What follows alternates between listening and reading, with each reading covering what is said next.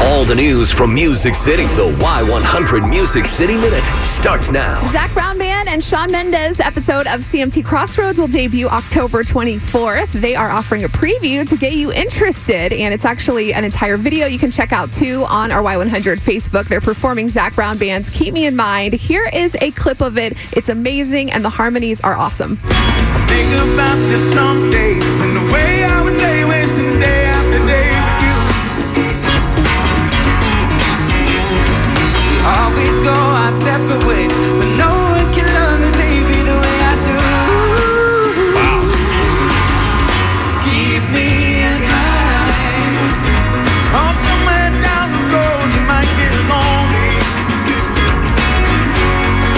Keep me in mind.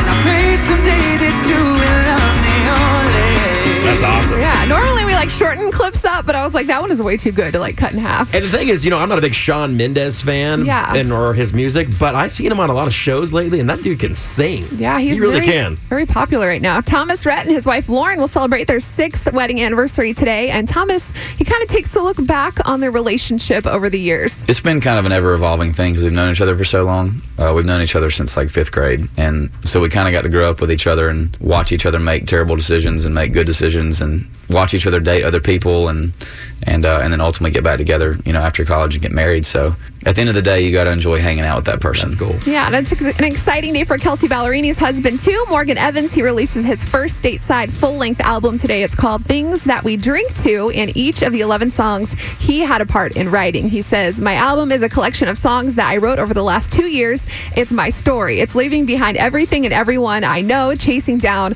a country music dream on the other side of the world. It's the excitement of the unknown. It's the fun, the loneliness, and the struggle. And of course, keeping your head up after you've lost someone and finding a girl, falling hopelessly in love, and marrying the love of your life. It's the things that we drink to. So it sounds like it's going to be amazing. Quite a statement. Yeah, I know. It's like all of the right things that he said in one quote. And this morning, we also announced our 6th artist for the Y100 Bud Light 8-Man Jam. It is David Lee Murphy.